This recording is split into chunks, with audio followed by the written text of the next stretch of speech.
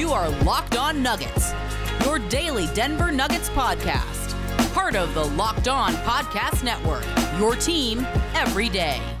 Welcome to Locked On Nuggets, your daily Denver Nuggets podcast, part of the Locked On Network, your team every day. I'm your host, Matt Moore from the Action Network, senior NBA writer, joined as always by Adam Mares from DNVR, my co-host, my compadre, my good friend, as we talk about the Nuggets victory over the Charlotte Hornets.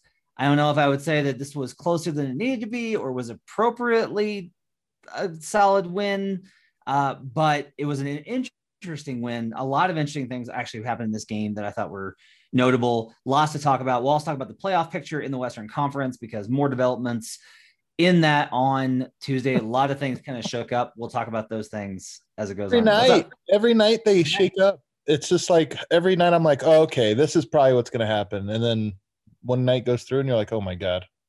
Yeah. So, I mean, I think that there's two, it's kind of funny because people are asking me like, why do you pay so much attention? I'm like, because this is like, these decisions wind up shaping so much more than people realize. Because it's like, if you get the wrong matchup, there are teams I am pretty convinced would have pulled off huge upsets and maybe shook up the narrative of a pretty static NBA, but they got the wrong matchups. And sometimes there are like teams that are destined for titles that get the wrong matchup. So like this stuff matters. Like one game can be the differential. Like the Lakers beat the Knicks in overtime. That game can wind up deciding the NBA title. Like there are ways that can happen. And even short of the title, you know, if you look at the George Karl years, the Carmelo Anthony years, I felt like they hit bad draws almost every single year. Yeah. Like I don't think that they had the stories, all those first round exits and couldn't get it done in the playoffs, but I really do think they hit their worst matchup almost every single season. Yeah. And that's the thing is like, if you get the right matchups, then you're the Toronto Raptors. Like that's right. How it goes. Yep. So let's talk about a good matchup for the Nuggets tonight, which was the starters in the first quarter where they were absolutely electric. A dominant first quarter for the Denver Nuggets, a huge lead. The ball was popping. Porter Jr. was absolutely rolling. Jokic played well. Austin Rivers was hitting shots. Facu Campazzo was playing great defense and making things happen with brilliant passes through multiple defenders, full court. Great start to the game by the Nuggets in this one. Yeah, and I think you could almost break this game into two parts. There was the great start, and how many times now have we seen, I was going through the list, the Knicks game, the Jazz game, the Nets game. There's been a lot of really good first quarters, so much so that it's become a trend, and it makes you wonder if there's something to that trend that we should read into. But Michael Porter's shot making, his confidence, his rhythm, everything in that first quarter was fantastic, and it's hard to not be encouraged by what you saw. That's why I say we almost put that in a box and then we put the other three quarters in a box because they were nothing alike. One thing that's really amazing about Porter is his rhythm is entirely separate from every other rhythm. Like not every other, for about 95% of the rhythm of the league. A good rhythm catch and shoot is one in which the ball lands in your pocket. You're able to smoothly catch it, go into your shooting motion, stay in the same place, perfect your motion, and knock down an unobstructed, uncontested shot. For Porter, there were times tonight when he ball faked to get the opponent away, reset, and then launched. And that's an in-rhythm shot for him. Like, I don't think that like those were not bad shots by him. There were shots where he sidestepped, even though the guy was there and contested. And it's still like it's entirely. Oh, the one you're talking about, it's like a third or fourth quarter one where he has an open three and he passed it up. Yep. Sidesteps, gets open, passes that up, shot fakes, and then shoots it. He somehow got worse looks as the went on and then made it. So it was really bizarre. The quality of the look, I don't think has much to do with whether or not he makes it. Like it's more about is he in the spot that he wants to get to or that he needs to get to, and is he in control of the ball? And if both of those things are true, then it's a good look for him, make or miss. And there are just like the list of guys that I can ascribe that quality to is short. Yeah. I mean, it's short. So let me ask you this, because the KD comparisons obviously come up a lot, and I think they're silly, but there's one thing that they both have that is important, which is that height. And I wonder if you think I don't know if this is a take I actually believe, but it's something I'm kind of thinking about.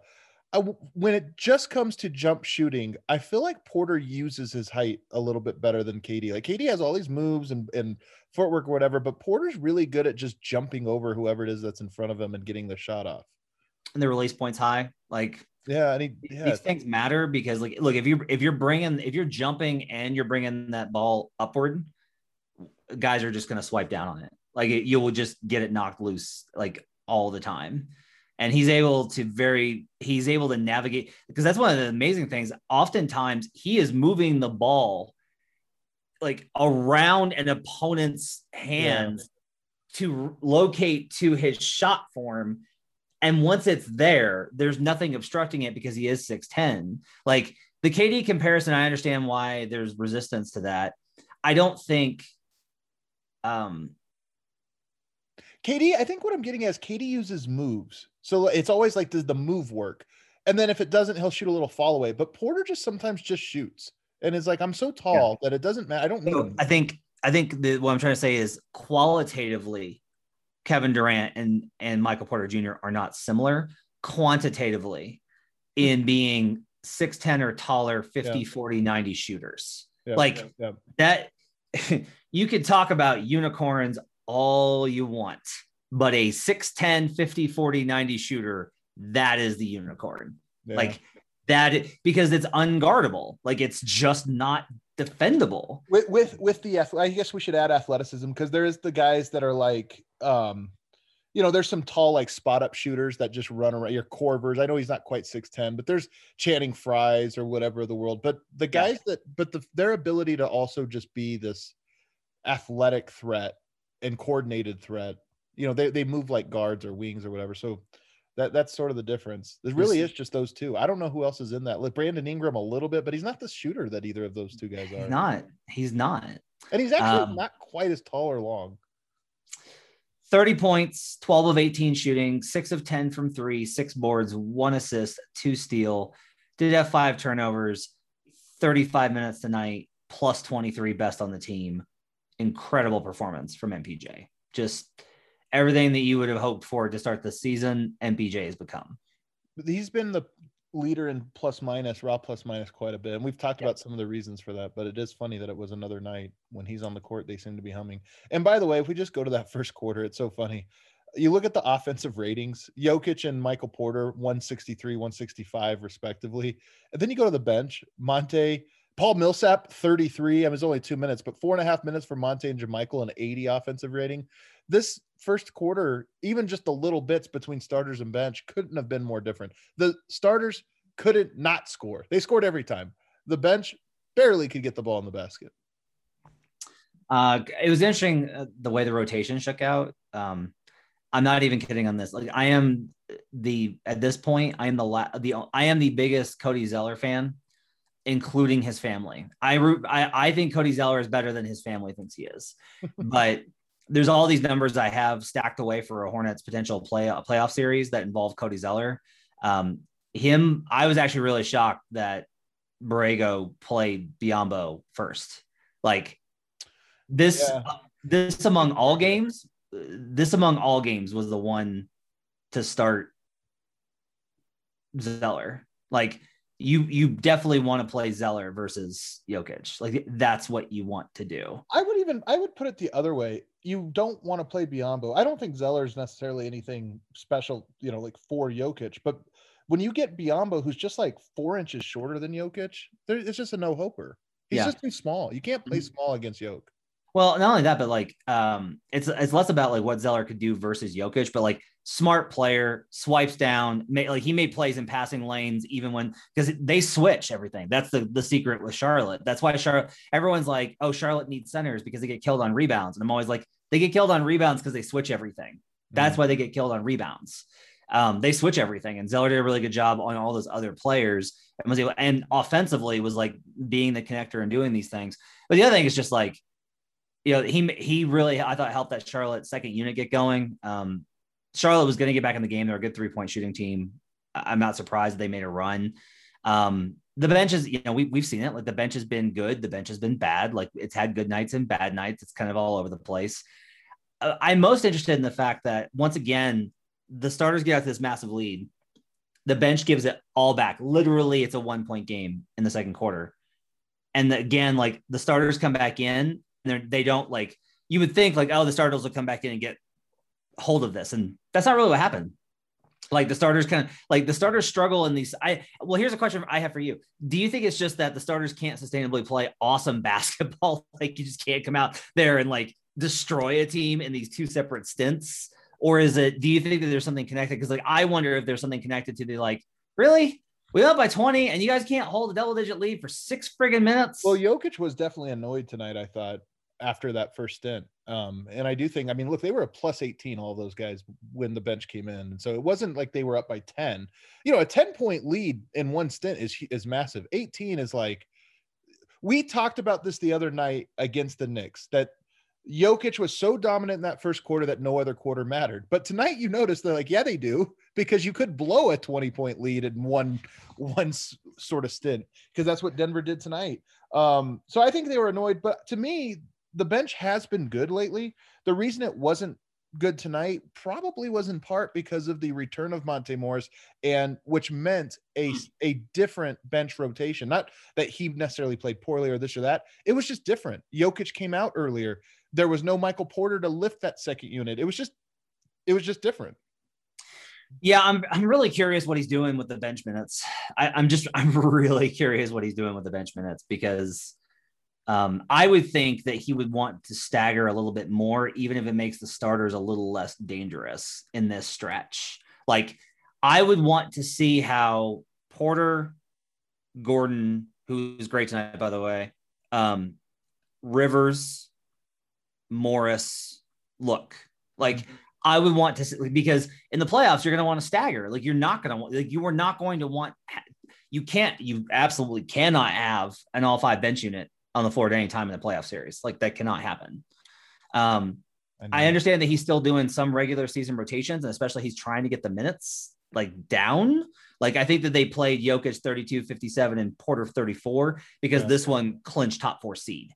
Like, I expect drastically different rotations in the final 3 games. Yeah, we'll talk about some of that later too, because now you look at that 3 seed maybe less enticing, but we'll right. So, but like, I mean, I will say, like, every single time I notice one of these bench annihilations, Vlatko tends to be on the court, which I don't blame him for. Right, like Vlatko should not be at this rotation level. I don't think yet, but. And it wasn't just him by any means. There were bad plays, but it wasn't just him by any means. But like in the first, like we literally 708 and -13. Like, guy outscored by 13 points in 7 minutes. In just that 7-minute stretch, which was all, by the way, end of first, start of second. Yeah. And I know you can't do this because it doesn't make sense, but if you do cut out that 7-minute stretch, it wasn't just him. That was the second unit's first stint. If you just cut out that stint, Denver wins this one by 20. Yeah. So it was, or call it even or whatever. So I just think that it's going to be a storyline probably for these last 3 games. And it's tough that I don't know how competitive these will be or how much urgency the team will feel. But this is the thing we thought about. When Monte Morris comes back, all of a sudden you change what you had gotten familiar with over the last 3 weeks. And how long does it take for you to reestablish that identity and the rotation and everybody's expectations? Clearly more than 1 game. I'm also just a little like, Zeke is available. Yeah. And yet not, like, I would, you need a wing. I would think that Zeke Naji has earned, like, he played well this season. Like, I'm a little surprised that he hasn't gotten minutes. I also say, like, I just, if it's a playoff series and you're like, we got to like do you have another injury, God forbid, and you got to scrounge up a few 3 minutes. I honestly, like, I'm going to Bowl. I think you have a better chance there. At least Bowl bends things with some of his skills. So I just think that this is all, but in general, don't want to take away from it. Like, look, bad second quarter, right? Bad, like real bad, really bad, really, really bad second quarter. But like, if we take it like a step back, they win the first quarter by 12. They win the third quarter by 2, and they tie him in the third, and they walk away with a 5-point win, which it didn't necessarily feel all that much like the Hornets were going to win. They made a good push at the end, but I felt the Nuggets play well. Jokic played great. MPJ played great. And they clinched the 4 seed. So pretty good one. Let's take a break. We'll come back and let's talk a little bit about Facu Campazzo and how another great night for him. We'll talk about Austin Rivers, and we will start dipping a little bit into the playoff picture when we come back on Locked On Nuggets. But first, got to tell you about Locker Room, who sponsors this podcast. And we are on Locker Room every Friday for your Friday mailbag at noon. Join us on the Locker Room app. We'll take your questions. You can jump in and give us your thoughts and feelings. There'll be a lot to talk about on Friday going into the final game of the regulars, I guess final two games of the regular season.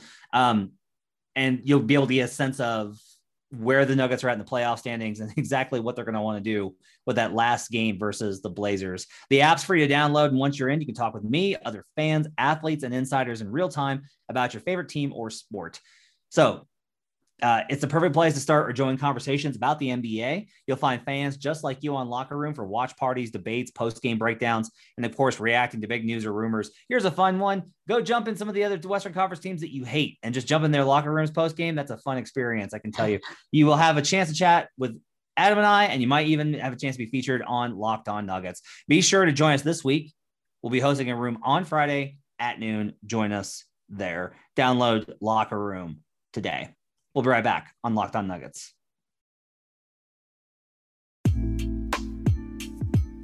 Back here on Locked On Nuggets. Thanks for joining us, making this part of your day. Matt Moore alongside Adam Mares.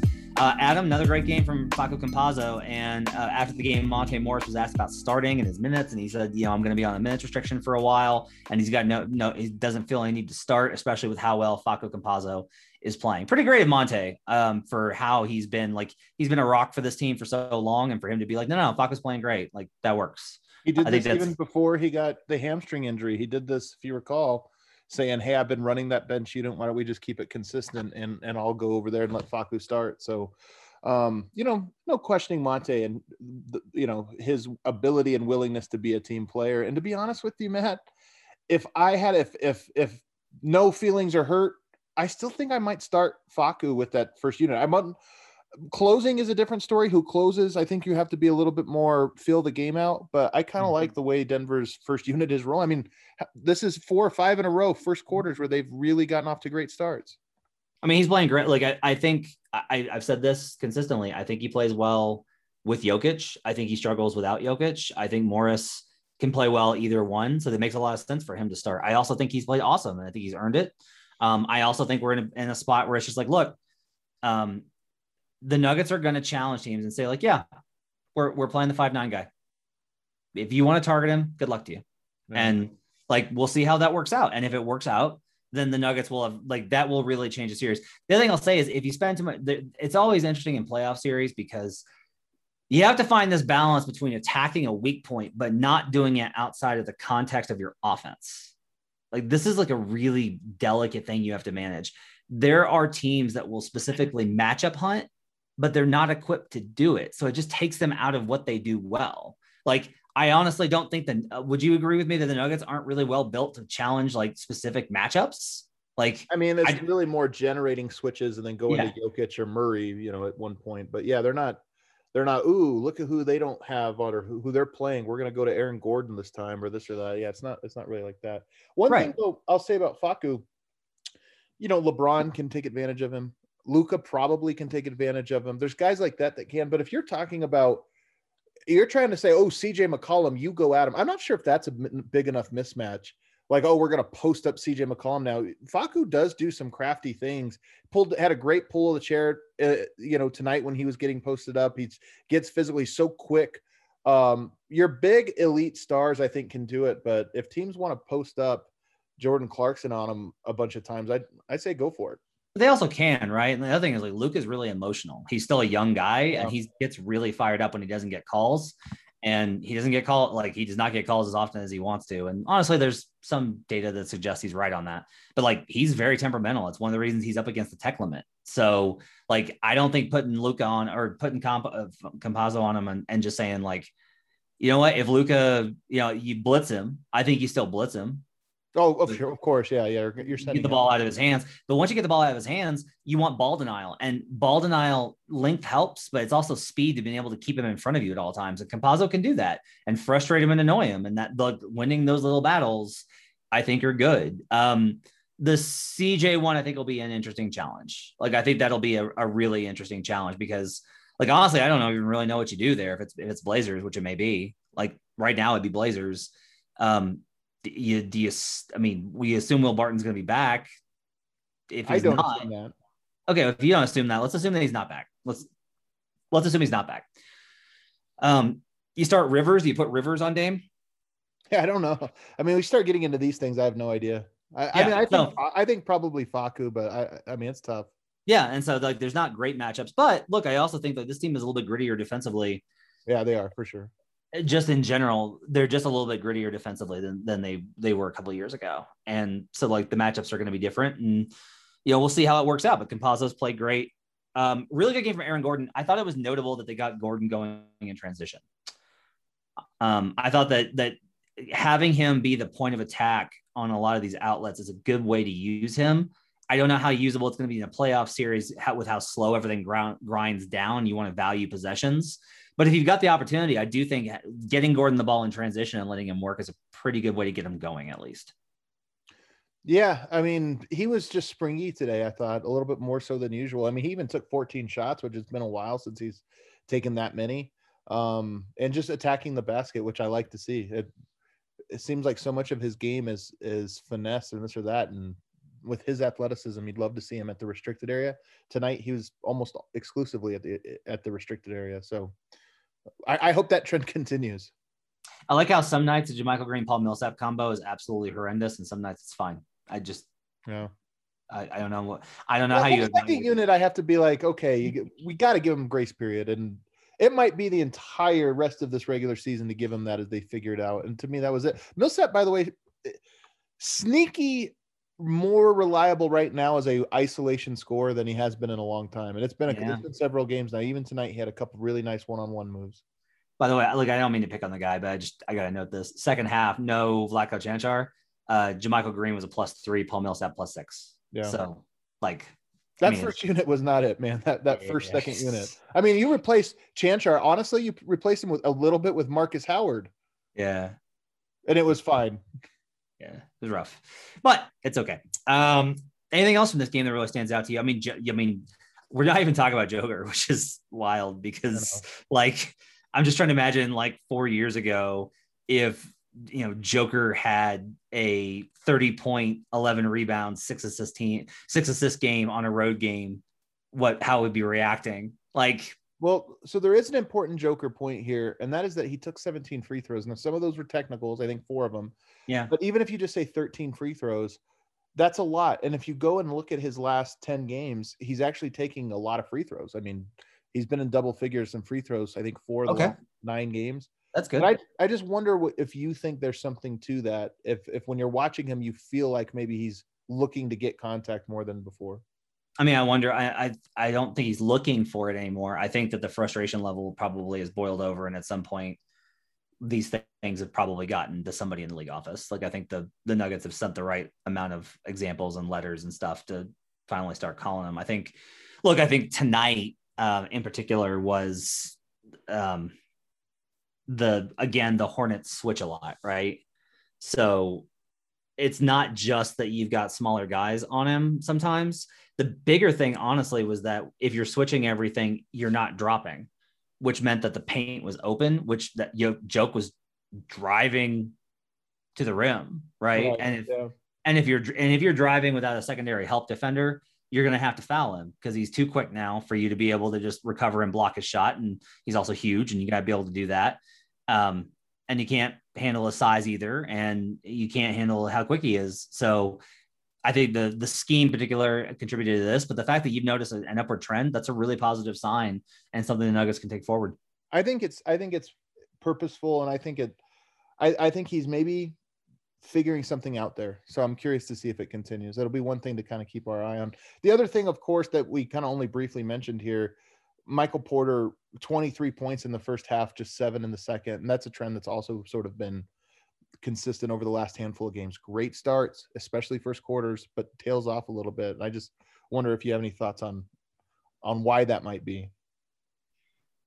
I don't have any thoughts. Yeah, I have to really dig in. I think I wonder if there is an adaptation period. I also think that he comes out kind of jacked up sometimes, and that's one of the reasons that things kind of fluctuate. So I don't know. I don't have a thought. Do you have any sort of thoughts on it? My only thought is, I wonder, when you're playing games in the regular season, teams obviously don't prepare. You have a scouting report or whatever, but I wonder if there's something too, as teams sort of figure out, like, hey, okay, this is the guy, we got to mark him and overhelp here. If they adjust in game, I don't know. We'll see. I would love for him to have a big second half, actually a couple big second halves here in the final games, because it has become a trend that at this point, I think you have to kind of say, okay, that's happening. Let's take a break. We'll come back and we'll talk about the Western Conference playoff picture and where the Nuggets stand, because I'm getting lots of questions from Nuggets fans about what they should want and what they should root for. We'll do that when we come back on Locked On Nuggets. But first, let's talk about rockauto.com. With the ever-increasing number of makes and models, it's impossible to stock all the parts that you need in a traditional chain store. And if you go there, you're going to get different prices for professionals and do-it-yourselfers. But you've got computers with access to rockauto.com at home and in your pocket. rockauto.com always offers the lowest prices possible rather than changing prices based on what the market will bear like the airlines do. rockauto.com is for everybody and doesn't require membership or an account login. They're a family business serving auto parts customers online for 20 years. Go to rockauto.com to shop for auto and body parts from hundreds of manufacturers. Go to rockauto.com right now and see all the parts available for your car or truck, and write Locked On in their How'd You Hear About Us box so that they know we sent you. Amazing selection, reliably low prices, all the parts your car will ever need at rockauto.com. We're also brought to you by Bet Online, the fastest and easiest way to bet on all of your sports action. I, in fact, did bet on the Nuggets first half, and they pushed. But the good news was I had them in a round robin, and so that helped me out tonight. Bet Online has the greatest in baseball, NBA, NHL, and all UFC and MMA action odds. Before the next pitch, head over to Bet Online on your laptop or mobile device and check out all the great sporting news, sign-up bonuses, and contest information. Don't sit on the sidelines anymore, as this is your chance to get into the game as teams prep for their runs to the playoffs. Head to the website or use your mobile device to sign up today and receive your 50% welcome bonus on your first deposit. Bet Online, your online sportsbook experts. Use promo code LOCKEDON, LOCKEDON.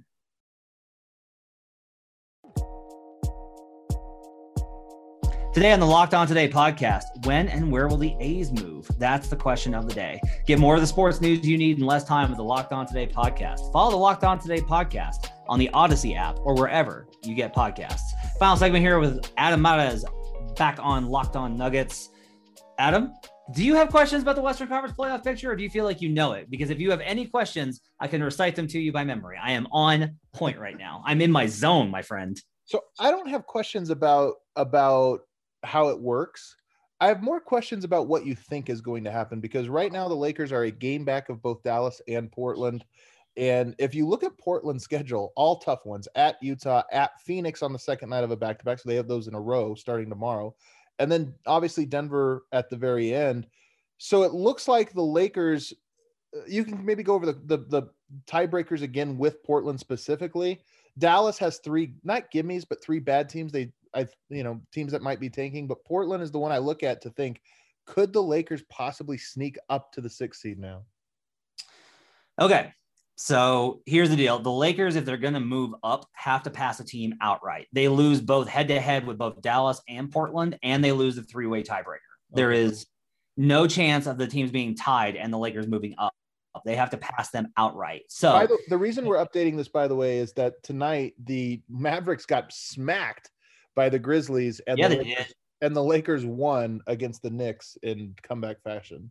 Yeah, so it's now possible for, like, if the Mavericks lose one more and the Blazers lose one more and the Lakers were to go 3-0, then if Mavs 2-1, Blazers 2-1, Lakers 3-0, then they're all tied, but then nothing changes. The Lakers stay in the 7 because Mavericks win because they are the division winner of the Southwest Division. That's first tiebreaker in a three-way tie.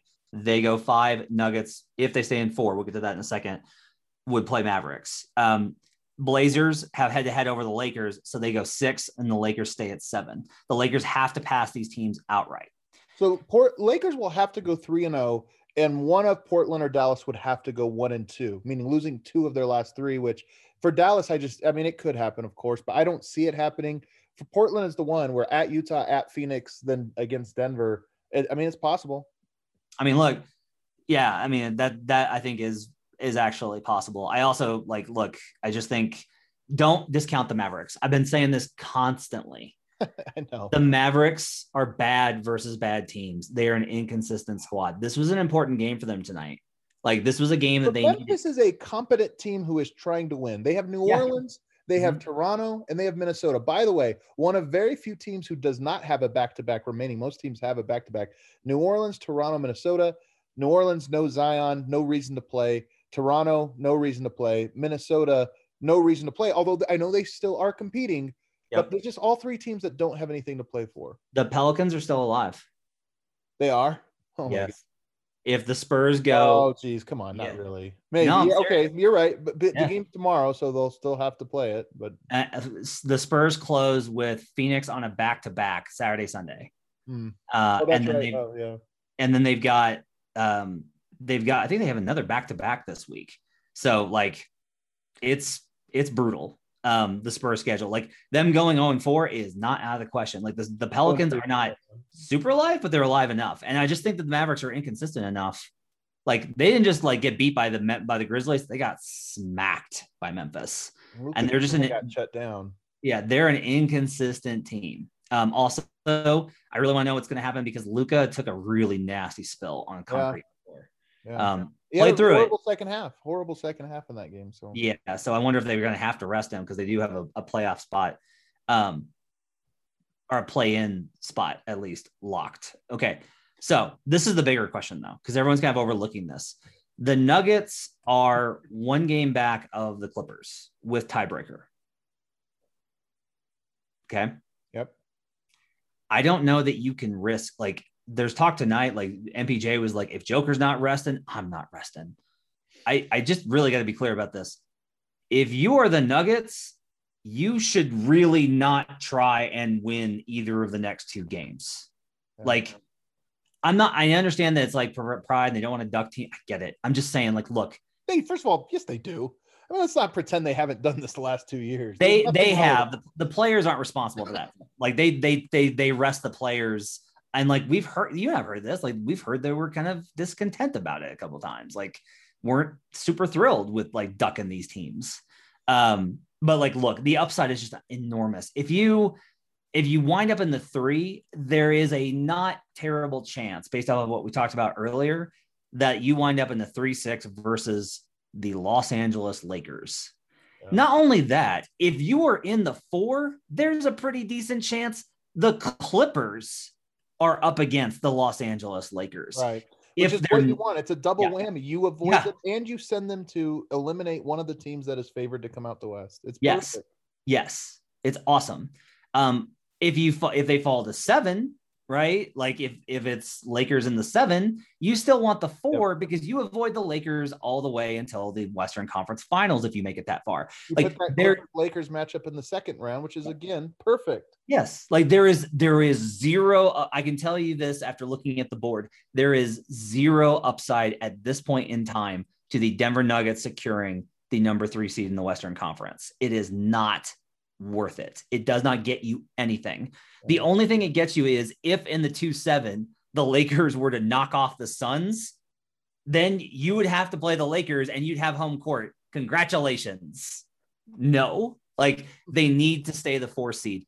I honestly, based off of the teams that they're facing, don't know how they're going to do it. You think they're going to win? Oh, well, the Clippers also have a terrible schedule, though. Houston and Oklahoma City are the best tankers in all of the NBA right now. And then they have Charlotte, who Denver just beat. So that's the 1 game. Yep. Denver needs to lose 1. They could. It's fine. No, I'm saying it's fine. My only thing with these things is when we when you go down the road of oh, well, look who they're playing. It's just, I've done this so often. You cannot count on teams beating that one night when Christian Wood and Kevin Porter Jr. decide, because the Rockets are going to have the word, like they've already clinched like best position. Exactly. Yeah, they're going to have the best lottery odds. Yeah. They can play. It's not going to hurt them.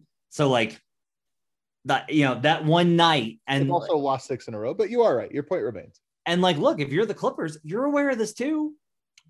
I know. Well, that's what I wanted to ask you. Do you think the Clippers are going to tank down the stretch? I mean, because the Clippers cannot be excited about possibly matching up with the Lakers, especially in the first round, but maybe in the second round too. I think the Clippers are more likely, like they can more plausibly rest without either drawing the ire of because I'll say this. The league is not super crazy about when teams do this. They don't love that. They specifically hate the idea of teams purposely throwing games. They hate that idea. And so like, there's a lot of like angry memos and threats that get thrown around if they think that you're doing that. It doesn't matter because you can't prove it. Like you can just be like, we're 2 games from the playoffs. I'm not on national TV. I'm resting my guys. No. I mean, yeah, back tightness, hamstring tightness. It's just too hard to say, and you're lying. I mean, yeah. So that's the thing is, but I do think like, look, Kawhi is legitimately dealing with a hand injury. So I think Kawhi won't play. And then it's like, you just don't play Kawhi. And I mean, the Clippers have beaten teams without those guys, but you probably said those two, Reggie Jackson, and then like Zubac. Mm-hmm. And like, if you're the Clippers though, like, yeah, like you don't have any sort of now, but here's the other side of this though. This is the trap for the Clippers. The Suns, who have a considerably harder schedule because they play the Spurs twice and they play the Blazers. That's their final 3, right? The Suns, after the loss tonight, the Clippers have tiebreaker and they're only 2 back. Yeah. So the Clippers can win. And if the Suns were to stumble and trip, the Clippers can find themselves in the 2 seed. The problem is right now that means the Lakers. Yeah. So like there's gonna be jockeying. Like I actually think it'll be hilarious. I do think teams are gonna try. I mean, would Phoenix possibly try to tank out of the 2? Does the Clippers tank out of the 3? I think somebody is going to go for this, and I can't wait to find out who it is. I don't think it's Denver. I do think Denver probably wins 2 of their last 3, 1 or 2 of their last 3 just by trying. And the only one I think I could see them tanking is that last Portland game if it puts the Lakers in the play-in. I have let's take the Lakers out of this equation. Okay. If it's Sunday and if Denver wins, the Mavericks are the 5 seed. And if Denver loses, the Blazers are the 5 seed. What's Denver's approach? It's such a good question. I kind of feel like that's going to be on the table. I think there's a good chance that happens.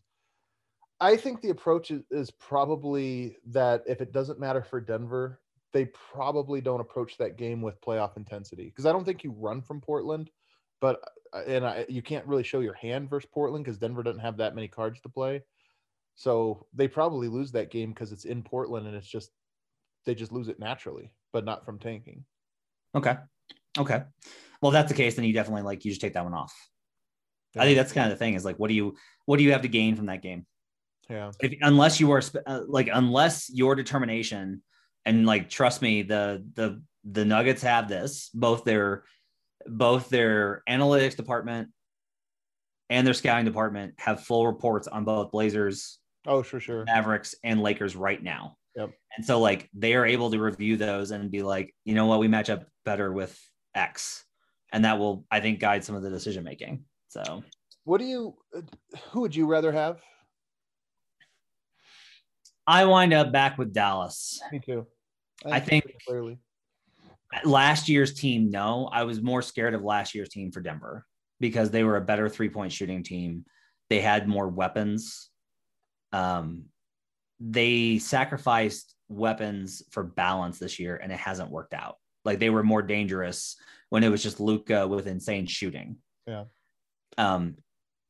I look at Portland and the way that Portland has played since they hit rock bottom, like after the Grizzlies just absolutely stomped them to win tiebreaker. Portland has been lights out. They've 4-game winning streak right now, longest in the West. They killed the Pacers. They killed the Grizzlies. I forget who else they beat. It's actually the longest in the NBA, believe it or not. Kind of wild. They've been great. The Warriors have been great too. So I have a couple more for you right here. The Lakers versus Suns. Who are you taking in that series if it were to happen? probably going to take Lakers. Me too. Like, well, the problem is, like, I don't think the game the other night was indicative of what the matchup actually looks like. I will say this: I have a growing concern about Phoenix on two levels. One, I've talked about how Utah peaked too early, right? Yeah. I wonder if the Suns peaked a little early, just like February instead of. I think if they peaked in March, you're okay, but I think they peaked a little early. That Lakers team can really defend too, and I mean that's just the thing is in the playoff series, especially if you're talking about a bunch of first timers. What happens if in game one you score 91 points? Where does your confidence go if you're Devin Booker in your first playoff game? You're 6 of 21, 22. So the other problem is the Suns' defensive rating over the last like 15 Oh, games I saw this. Oh man, is like 23rd in the league. It's so crazy. And like the one thing you can't do is give the Lakers an opportunity to score because they struggle at it. The other thing is you mentioned Booker, like the young guys. Here's the other thing: Monty Williams seems really tied to Kaminsky. Like I respect the guy. Like I respect Frank and think that he's been a good vet and has filled in admirably after bouncing around and has done good things for what they need. But like they are going to need to play Dario Saric at 5 and switch everything. And I do not know if Monty Williams is prepared to do it. Like it's the only way to do it. Like unless they play Drummond, I would take the Lakers so hard. Yeah. So like that's where I come down on is like, I think that there's a path for the Suns to be able to beat them, but also I don't think that the Suns will find that path. Yeah. I'll tell you, and one other thing that I noticed, because you just watched this Lakers game, the playoffs are probably going to be as physical as that Knicks Lakers game was. Yep. And that is such an enormous advantage for the Lakers. Mm-hmm. I hate the NBA. I have no idea how it's supposed to be officiated. That game right there was a slugfest. Both teams, because both teams like to get physical. And it was just like, you watch that game and then you watch, a Warriors Blazers game and you think these are two different sports. What are we talking about here? Yeah. I mean, a lot of it's like, do you set the tone for the physicality? So true. Like that's a lot of it is like, if you set the tone, if you go out there like this, and honestly, I'll say this like too, that this is one of the problems with like dogging it in the regular season. You want to know why the Knicks are able to play that way? Is because the Knicks do it every damn game. Yeah. They know what you're going, like you've built a reputation, you know what's going in. Like this is how they play. And like when teams just like are like, oh yeah, we're just gonna have to get through this game and go for a jog, and oh, you're shooting another 3, okay. Like if you don't go up and body dudes, then when you try and do it, you're gonna get called. Yeah, that's part of it. So I will say, like, I love that game. I love Suns Warriors. That was a great game. I loved like the Bulls were trying to make a massive comeback versus like the play-in is so incredible. Adam, that's the best. It's the best. Look at all these games we're talking about. All of these games matter, and they're all competitive. Like the Pacers got a absolutely monster win versus the Sixers tonight. An absolute monster win. Locked a play-in spot for them. They're not going to miss the postseason after everything that's going on with their coach. They're in a spot where they might be able to move up all the way up to like 8th. The difference between 8th and 9th is just astronomical. You get twice as many shots at making a playoff spot. Yep. It's totally awesome. And I will say it's awesome. But man, is it going to be stressful for Nuggets fans when the Nuggets are in it? Because these teams that are sweating these games are just like, oh my God. Well, another one, and I know you're not a Warriors guy, but Warriors Utah, if that ends up being the matchup, how do you feel about that? I've wondered about this one forever. I need to dig in. I'm going to have to go back and watch. Like that's one where I'm not willing to say like where I'm at because I got to go back and watch what the matchups are. By the way, Donovan Mitchell's going to make his return in the playoffs. It sounds like. That's dicey. Dicey. There's a couple things here.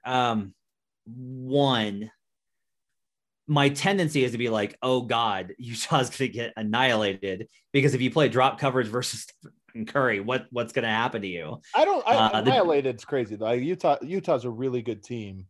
I don't think annihilated.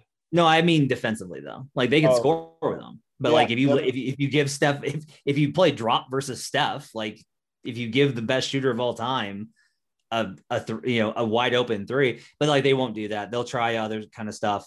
They have some schemes that they've tried. I was talking to some of the Jazz guys today that they've tried, but like that's going to be a challenge for them. The narrative about them is that they are 12-5 since Wiseman went down. Right. So, and I think Oubre was in that too. Right. It's basically like those guys were dragging them down, and without them, they've been really good. They are, however, in that stretch, they are just 3-2, or I'm sorry, they are 4-2 versus teams over 500 in that stretch. And where two of those wins came from. Oh, yeah, from Denver. So I just think that Warriors team is scary. Utah looks shaky. I mean, the health thing is really shaky. And there is a scenario where the 1 and 2 seeds fall out west. It's just crazy to think. Here's what's crazy though, is like, this is the big question with that series. Honestly, as good as Steph is, I don't know if the Warriors can put up enough points. Like, the Warriors defense is great. The Jazz have so many shooters, like Conley, Bogdanovich, Ingles, Clarkson, O'Neal, Mitchell. Like, their rotation is almost Yang. Like, their rotation is all guys that can hit threes, and they just bomb. And for the Warriors, as tough, like, the Warriors model is tough defense. Steph goes nuts. Like, that's it. Like, that, they're a pretty easy team to understand. Play great defense. Steph goes nuts. Like, tonight, Wiggins went for 40. Right. It happens. Congrats. But, that's the question is, honestly, can the Warriors produce enough offense with like JTA, which I will say, do you remember when Toscano Anderson, like that little like kerfuffle with the Nuggets? Yeah. Yeah. He runs his mouth a lot. Which honestly, I got to respect it, because he said, like, Draymond was like this, a young guy that just won't take shit from anybody. Yeah. You got to respect it. But boy, like, I'm waiting for him to run into like I bet that he is at the center of a kerfuffle in a playoff series. Do you have a preference on Mavs Blazers? Yeah, it's Mavs. I mean, I just think you have a guy that can guard Luka and Aaron Gordon. You have nobody on that team that can guard Jokic. He can have a great series. I trust Denver I like Denver a lot in that one. Portland is just such an X factor. We do the way that this has been talked about. I do have to like stress this. Because the way it's been talked about is, if the Lakers fall to 7, that they're going to be the 7th seed. Right. And okay, we just talked about how good the Warriors are. Yep. If, Steph goes supernova and LeBron isn't all the way back, and AD has a night where he falls down more times than he gets calls, then the Lakers lose and they fall to the 8th seed and they play the Jazz, and the Jazz, after everything, get the Lakers in round 1. But that also means that the Nuggets would have likely the Los Angeles Lakers waiting in round 2. So honestly, this is part of it is, I think if you're a Nuggets fan, you want the Nuggets to fall to 4, and you want the Lakers in 6. That's where you want the Lakers. Don't mind. I mean, one way or another, you're going to have to beat some good teams. Yep. We'll see it. I just love that every night we get to talk about this, because every night there's some kind of upset that changes the odds and changes everything. And tomorrow, if we look ahead right now, we look at it, Trailblazers Jazz tomorrow. I don't know who's going to win that. Yeah. That's a coin flip. With Utah as shorthanded as they are, that's a coin flip. And that could really change the balance of power in terms of who's going to get the 5 or 4. And then you have Pelicans Mavericks, which I think the Mavericks will win, but it's a back-to-back. They didn't look good tonight. And like you said, the Pelicans still have a tiny bit of hope. So tomorrow night, we could have to do this conversation all over again. Probably will, and I will love it. I had to figure out a 4-way tie between the Pacers, Wizards, Hornets, and Celtics tonight. That was what I had to do with I was like, oh crap, I actually have to figure this out. So I'm deciphering all of these things. Make sure to rate, review, and subscribe. Give us the 5-star reviews. They matter to us so much. Check us out on Twitter at Locked On Nuggets. We really appreciate you guys listening to the show. It's getting to be that time, man. The NBA play-in tournament starts a week from tonight when we're recording this. The NBA playoffs begin in about 10 days from when you're hearing this. When is the first playoff games? Friday? Playoff or play-in? Playoff. Playoff is Saturday. So The tournament is expected to go, the play-in tournament goes from Tuesday until Tuesday and Thursday? Until likely Friday, actually. Tuesday and Friday. Huh. No, like Tuesday through Friday. There will be games 3 days out of 4. So they're staggering them that way. Yeah, they haven't released a final schedule yet, though. So we'll see how they go. And then, so that is one thing to keep in mind, is that doesn't affect the Nuggets, but the 1 and 2 seeds, the 1 seeds won't know who they're playing until Friday night. Ridiculous. It's going to be great. It's going to be awesome. Thanks for joining us. Good win by the Nuggets. We'll be back tomorrow with another episode. Thanks for joining us on Locked On Nuggets.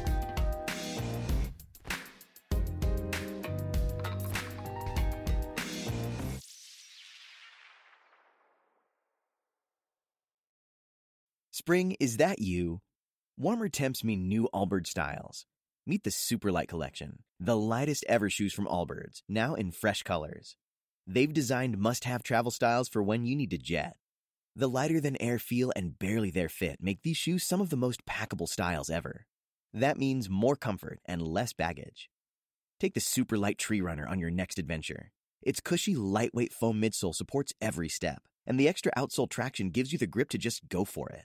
The eucalyptus fiber upper adds next-level breathability to keep you going all day. Plus, the Superlight Tree Runner is comfortable and ready to go right out of the box. So, what can you do in a Superlight shoe? What can't you do is the better question. And because they're super packable, the real question is, where are you taking them? Experience how Allbirds redefines comfort. Visit allbirds.com and use code SUPER24 for a free pair of socks with a purchase of $48 or more. That's ALLBIRDS.com, code SUPER24.